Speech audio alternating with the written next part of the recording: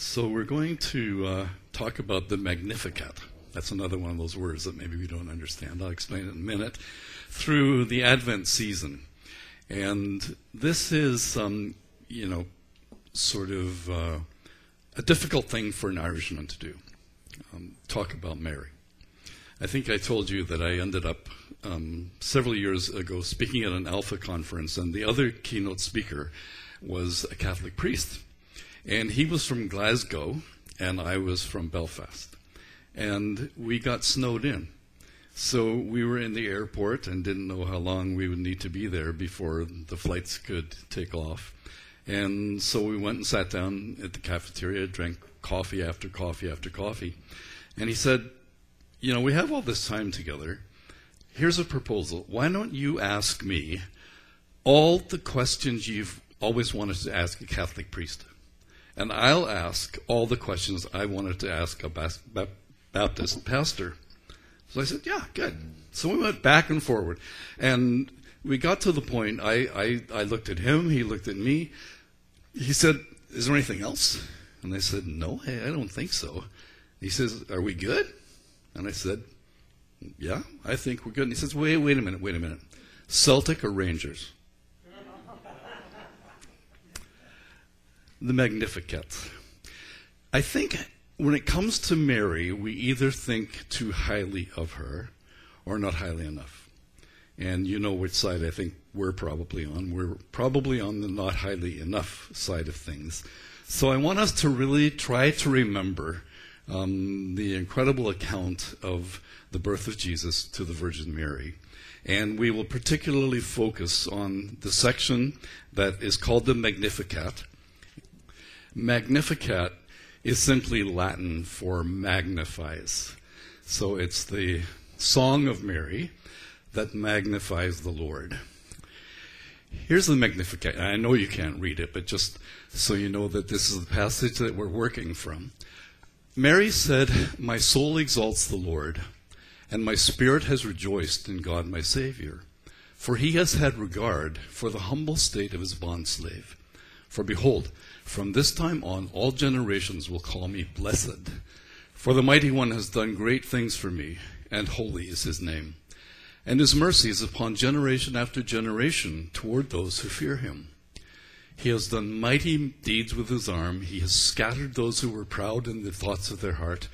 He has brought down rulers from their thrones, and has exalted those who were humble. He has filled the hungry with good things, and sent away the rich empty-handed. He has given help to Israel his servant, in remembrance of his mercy, as he spoke to our fathers, to Abraham and his descendants. When we talk about Mary, we think about our friends who are of the Catholic faith. And within Christianity, we would say there generally are three branches. We might say there's the Protestant branch, there's the Catholic branch, and there's the Orthodox branch. And between the Catholics and Protestants, there is a point of tension that is about Mary. And those of the Catholic faith would claim that we do not venerate Mary as we should. We of the Protestant faith would say, well, you venerate Mary too much. So what we want to do is find the proper medium between the two, whereby we don't just dismiss Mary because of the excess of one part of the church. And then the Orthodox Church is sort of sitting there by the side and saying, yeah, you're both off. But yeah, Catholics are right in saying you Protestants don't quite venerate Mary as you should. So within Roman Catholicism, there are what are called the four Marian dogmas. And, sometimes you don't have that time at an airport to say, what do you guys really believe? I mean, what do the Catholic brothers and sisters who walk, down the road and across and into the church there, what do they believe? What are they practicing? And these are the four dogmas of the Catholic Church. So these four things every good Catholic believes, and every good Protestant says, are you sure? What are they? Divine motherhood. The divine motherhood dogma is the idea that Mary was the mother of God. In the early centuries, there was some dispute about how they should actually term that dogma, and would they call her the Theotokos, which means the bearer of God, or Christokos, which means the bearer of the Messiah. So for parts of the church, it was more tolerable to think of her as the bearer of Christ. But the one that really stuck and has become part of the dogma of the Catholic Church is the motherhood of Mary, that she is the mother of God. If she's the mother of God, therefore, there are a whole lot of things that would accrue to the person who venerates her properly, because if she's God's mother, if you want somebody to do something and you can get their mom to ask them to do it for you, you'll probably get it done, right? So in very simple terms, that's the approach that the Catholic Church takes to the place that Mary has in speaking to her Son and speaking to God and getting what she wants because she's Mary. The second is what is known as the perpetual virginity of Mary, which simply is the belief that Mary was a virgin when she conceived Jesus and that she was perpetually a virgin for the rest of her life. So the idea that Joseph and Mary had other children, they're not quite sure what to do with that. There's some ideas, but there's a belief that she was perpetually a virgin. The third thing that is believed by the Catholic Church is in the Immaculate Conception, which doesn't just mean it was a really clean hotel room. Sorry. What it means is the belief that Mary was sinless from conception, that she never had a sinful nature. She was completely holy from the moment that she was conceived until the moment that she died. And then the final thing is called the Assumption of Mary, which is the belief that when Mary died, she went body and soul immediately to heaven. So those four things are what are called the Marian dogmas, and they just sort of give us a bit of a way to touch base with what our friends who are of the Catholic faith believe, and it gives us something to talk about, because many times these are just simply dogmas that might be recited, but without a lot of understanding. And so in a very friendly way with my Catholic priest friend, I could say, well, do you believe that? And how do you believe that? And what does it mean to believe that? What are the implications? And so on. But as we think about ourselves and ask, but is it possible that we don't think enough of the Virgin Mary? Let me bring you back to the passage we're looking at. And here's what it tells us. And Mary said, "My soul exalts the Lord, and my spirit has rejoiced in God my Savior, for he has had regard for the humble state of his bondslave." Here's the part. "For behold, from this time on, all generations will call me blessed." All generations will call me blessed. So that's a wonderful realization on her part that for the rest of time, people are going to remember her, and they're going to call her blessed. And what we're talking about this morning is, sort of trying to understand what that means. How do we call Mary blessed without venerating her or making her more of a saint than she was? How do we respect what she expected would happen? That is, that generations to come would call her blessed. So it is that little phrase, "From this time on, all generations will call me blessed." Well, looking at the particular context, so the Magnificat is in the first few chapters of Luke, and it gives us the story of the heralding angel, who comes and tells her what's going to happen. When the angel comes to Mary, he calls her highly favored woman. In the same chapter, that angel says, "You have found favor with God." So, today we want to try to get the images of Mary that we see in statues or in churches or in art out of our minds. She's a very, very poor, probably illiterate 14 or 15-year-old, right? So that's not what the pictures look like, is it? But that's who it was. And just grasping that gets us some distance down the road in trying to understand how do we now call her blessed. The angel said, "You're a highly favored woman." And it was the feminine term that he used. He said, God has favored you. You are blessed among women. We find when Mary comes to her cousin Elizabeth, and Elizabeth says, "You're blessed among women. Blessed is the fruit of your womb." Because remember the story that when Mary came to Elizabeth's house, when Mary greeted Elizabeth, Elizabeth's baby jumped in her womb. And as a result of that, Elizabeth says these things to Mary: "Blessed are you among women. Blessed is the fruit of your womb."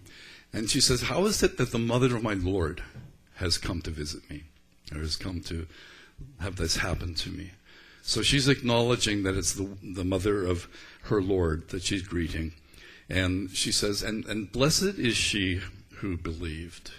So these things we find in the context, and they certainly tell us that she was a highly favored woman, someone to be taken very, very seriously in the history of the Christian faith, and to try to sort out how then we as generations to come, in fact, call her blessed.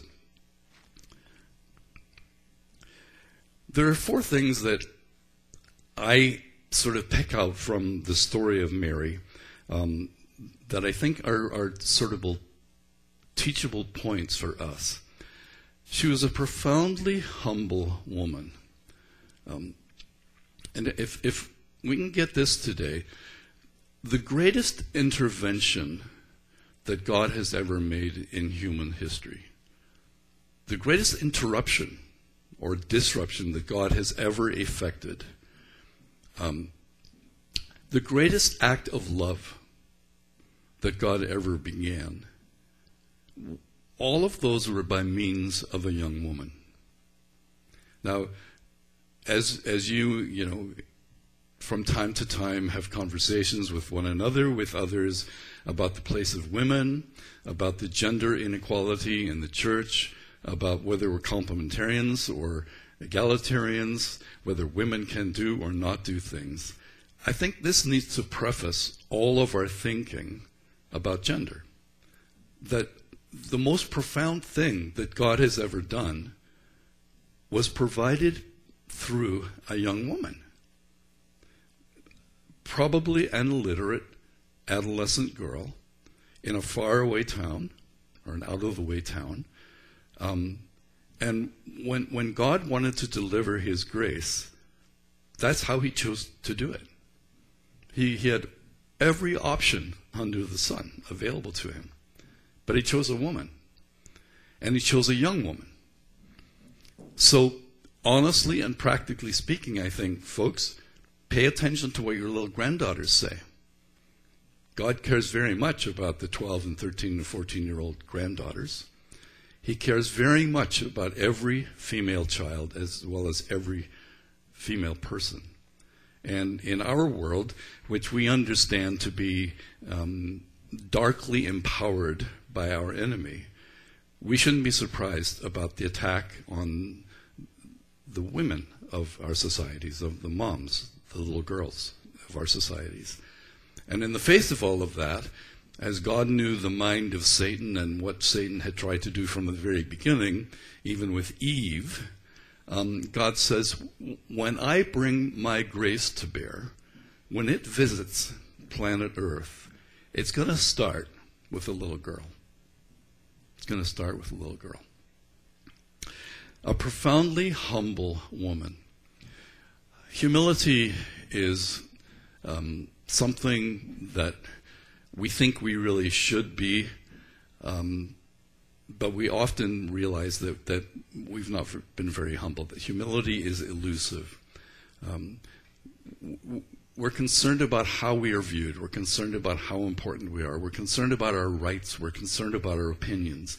And sometimes, hard as though we try to be the humble person that we sometimes even imagine ourselves to be, it just gets away from us. why did God choose this particular woman? We are left with this lovely sort of historic portrait of Mary.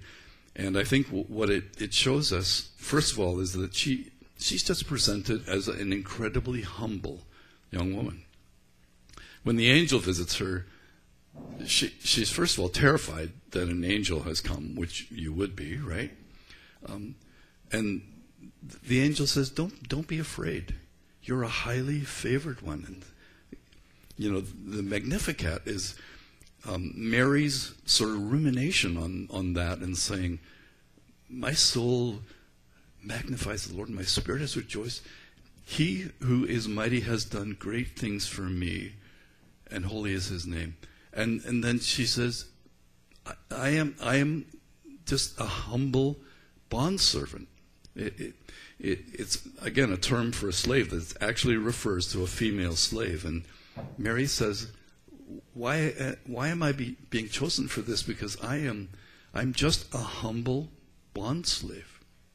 And it's almost as though the angel says, well, didn't you hear what I said? You are highly favored. You've been noticed. You've been chosen because of this incredible humility of yours. The second thing that I notice, and it's a clumsy way to say it, but she's a pondering, contemplative young woman.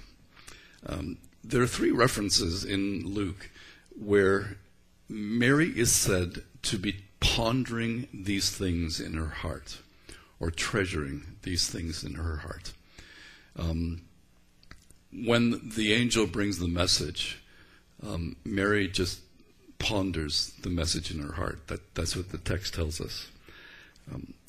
Later on, in the events of the boyhood and the childhood of Jesus, we're told that Mary treasures these things in her heart. She doesn't have a lot to say, but a lot goes on inside her heart.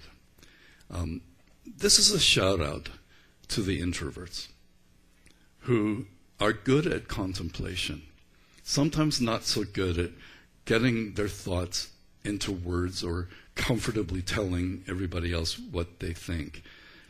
But those people that you know who are just quiet,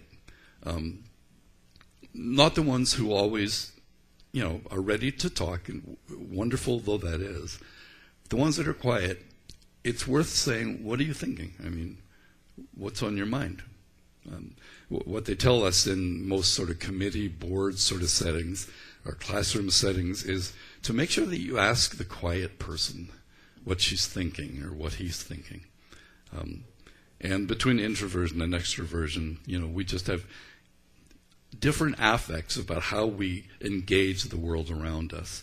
And many times the introverts feel shy and they feel kind of confined inside the person that they are. I think Mary was an introvert because there are other people, when they encounter an angel, they have lots to say. When Old Testament saints show up on the Mount of Transfiguration, the disciples have lots to say. They have ideas about building tabernacles, one for him. And Peter, when Jesus would say something that kind of caught Peter by surprise, he would take him to task and say, no, not so, Lord. That's not what we're going to do. And Jesus has to rebuke him and say, get behind me, Satan. Sort of just pipe down. So Peter was not an introvert, I think is the point. I'm thinking John was more of an introvert. We think back to John and we think about his kind of devotional gentleness. And both are stellar apostles, Peter in his own right and John in his own right. But I think Mary would join the crowd among the pondering, contemplative young women. Our society is not one that promotes contemplation. Our society is one that promotes making quick decisions now, whether it's something we're going to buy or something that we believe or our opinion is. We can just quickly, get to stand right up to the mark and say, yeah, this is the answer. This is what I'm going to do. And if you were to ask, well, how long did you think about that? I didn't need to think about it. I knew what to do. I knew what the answer was. I knew what it's all about. And so, good idea to just wait before you answer. One of the things that they tell us in the skills of teaching a group is that when we ask a question, particularly with children, we will let them, first of all, give their beginning of the answer, but then there's an awkward period of time during which you might jump in and finish the sentence. And siblings are really good at this. Annabeth's family was made up of 4 girls and 1 boy. John had a speech impediment. He had a speech impediment because every time he tried to talk, one of 4 sisters finished his sentences for him.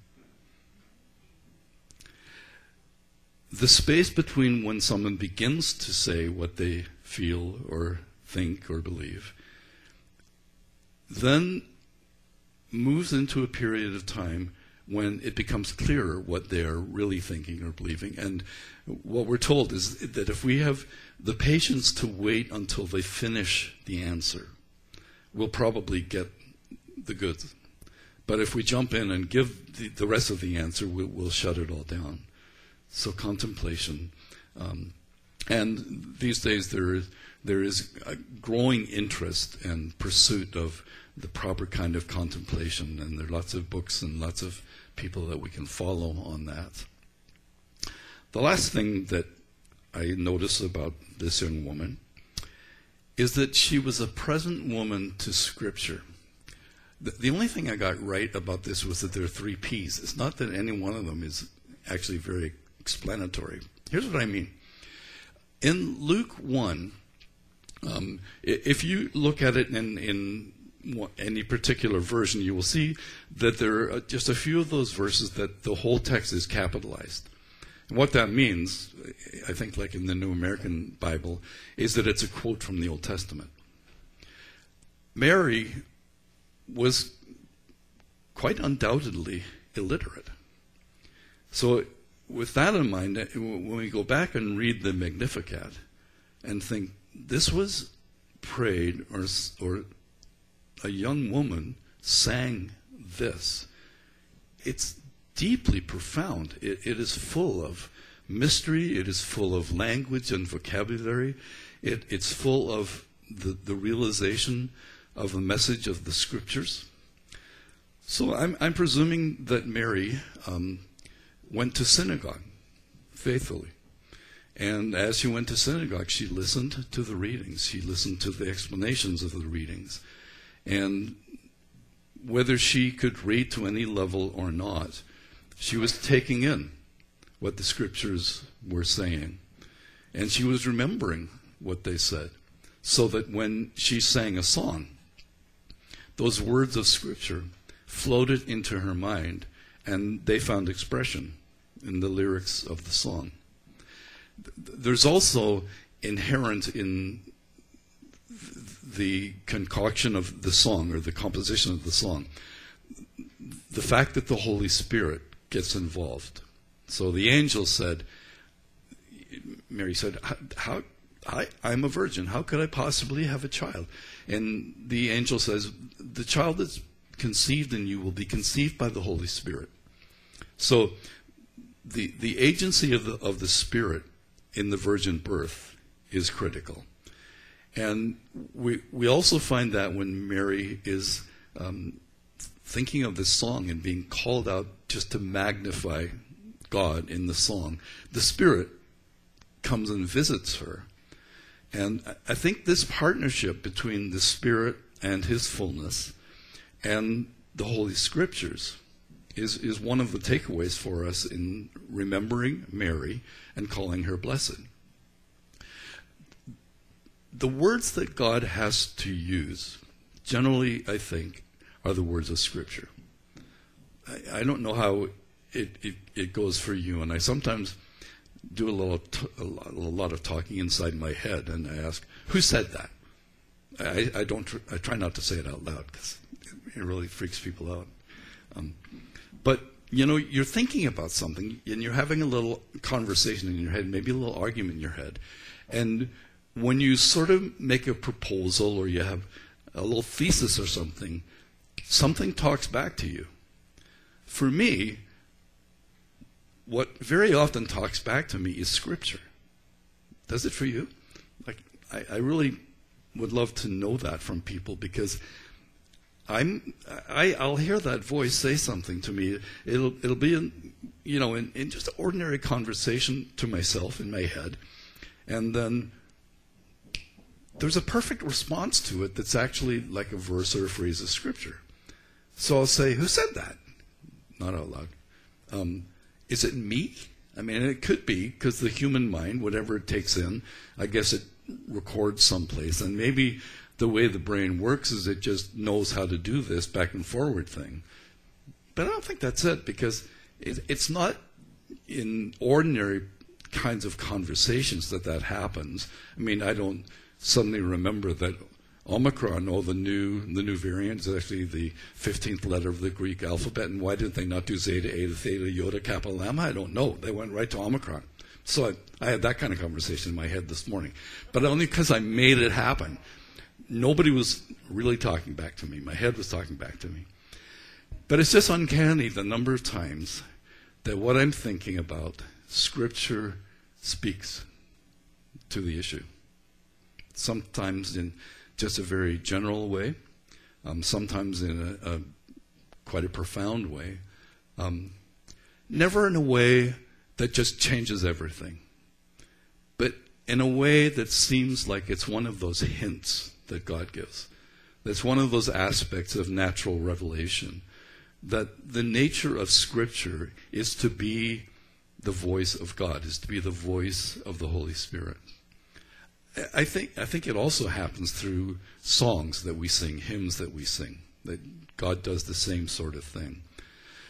But what burdens me then about all of that is how little Scripture is accessible to people. So if the language that God has to talk to us about is the language of Scripture, but we don't know what it is, he's just not able to say, not with the wealth that he is able to speak when Scripture is at his disposal. So I would say, to parents and grandparents, whatever ways, your children, your grandchildren can hear Scripture, can memorize Scripture, can sing Scripture, that the value of that on down through the years is the value of it being accessible to the Holy Spirit to say, oh, good. Orville has this question. He knows a lot of stuff. I've got a lot of things to say to Orville, and they're going to just float out of Scripture. Many times it's because I've just read a psalm this morning, and God will say, well, that's the one we'll talk about today. So in an uncanny way, again, something comes up, and it's all about the content of that psalm. So I'm making a lot of this, except that this seems to be the case, that Mary was not a schooled theologian by any means. She was not a rabbi. She was not a teacher. She was just a little girl. And she was a little girl who lived simply and humbly. She was a little girl who thought things over. She was the Anne of Green Gables kind of person, right? Rich in her inner life and rich in her inner thinking and her heart and mind. And she was someone who was present to the Scripture. She was present to it. It was present to her. Even without, codified Old Testament or certainly New Testament, the Scripture was working in her mind and in her heart, and it made her mighty. It made her humble.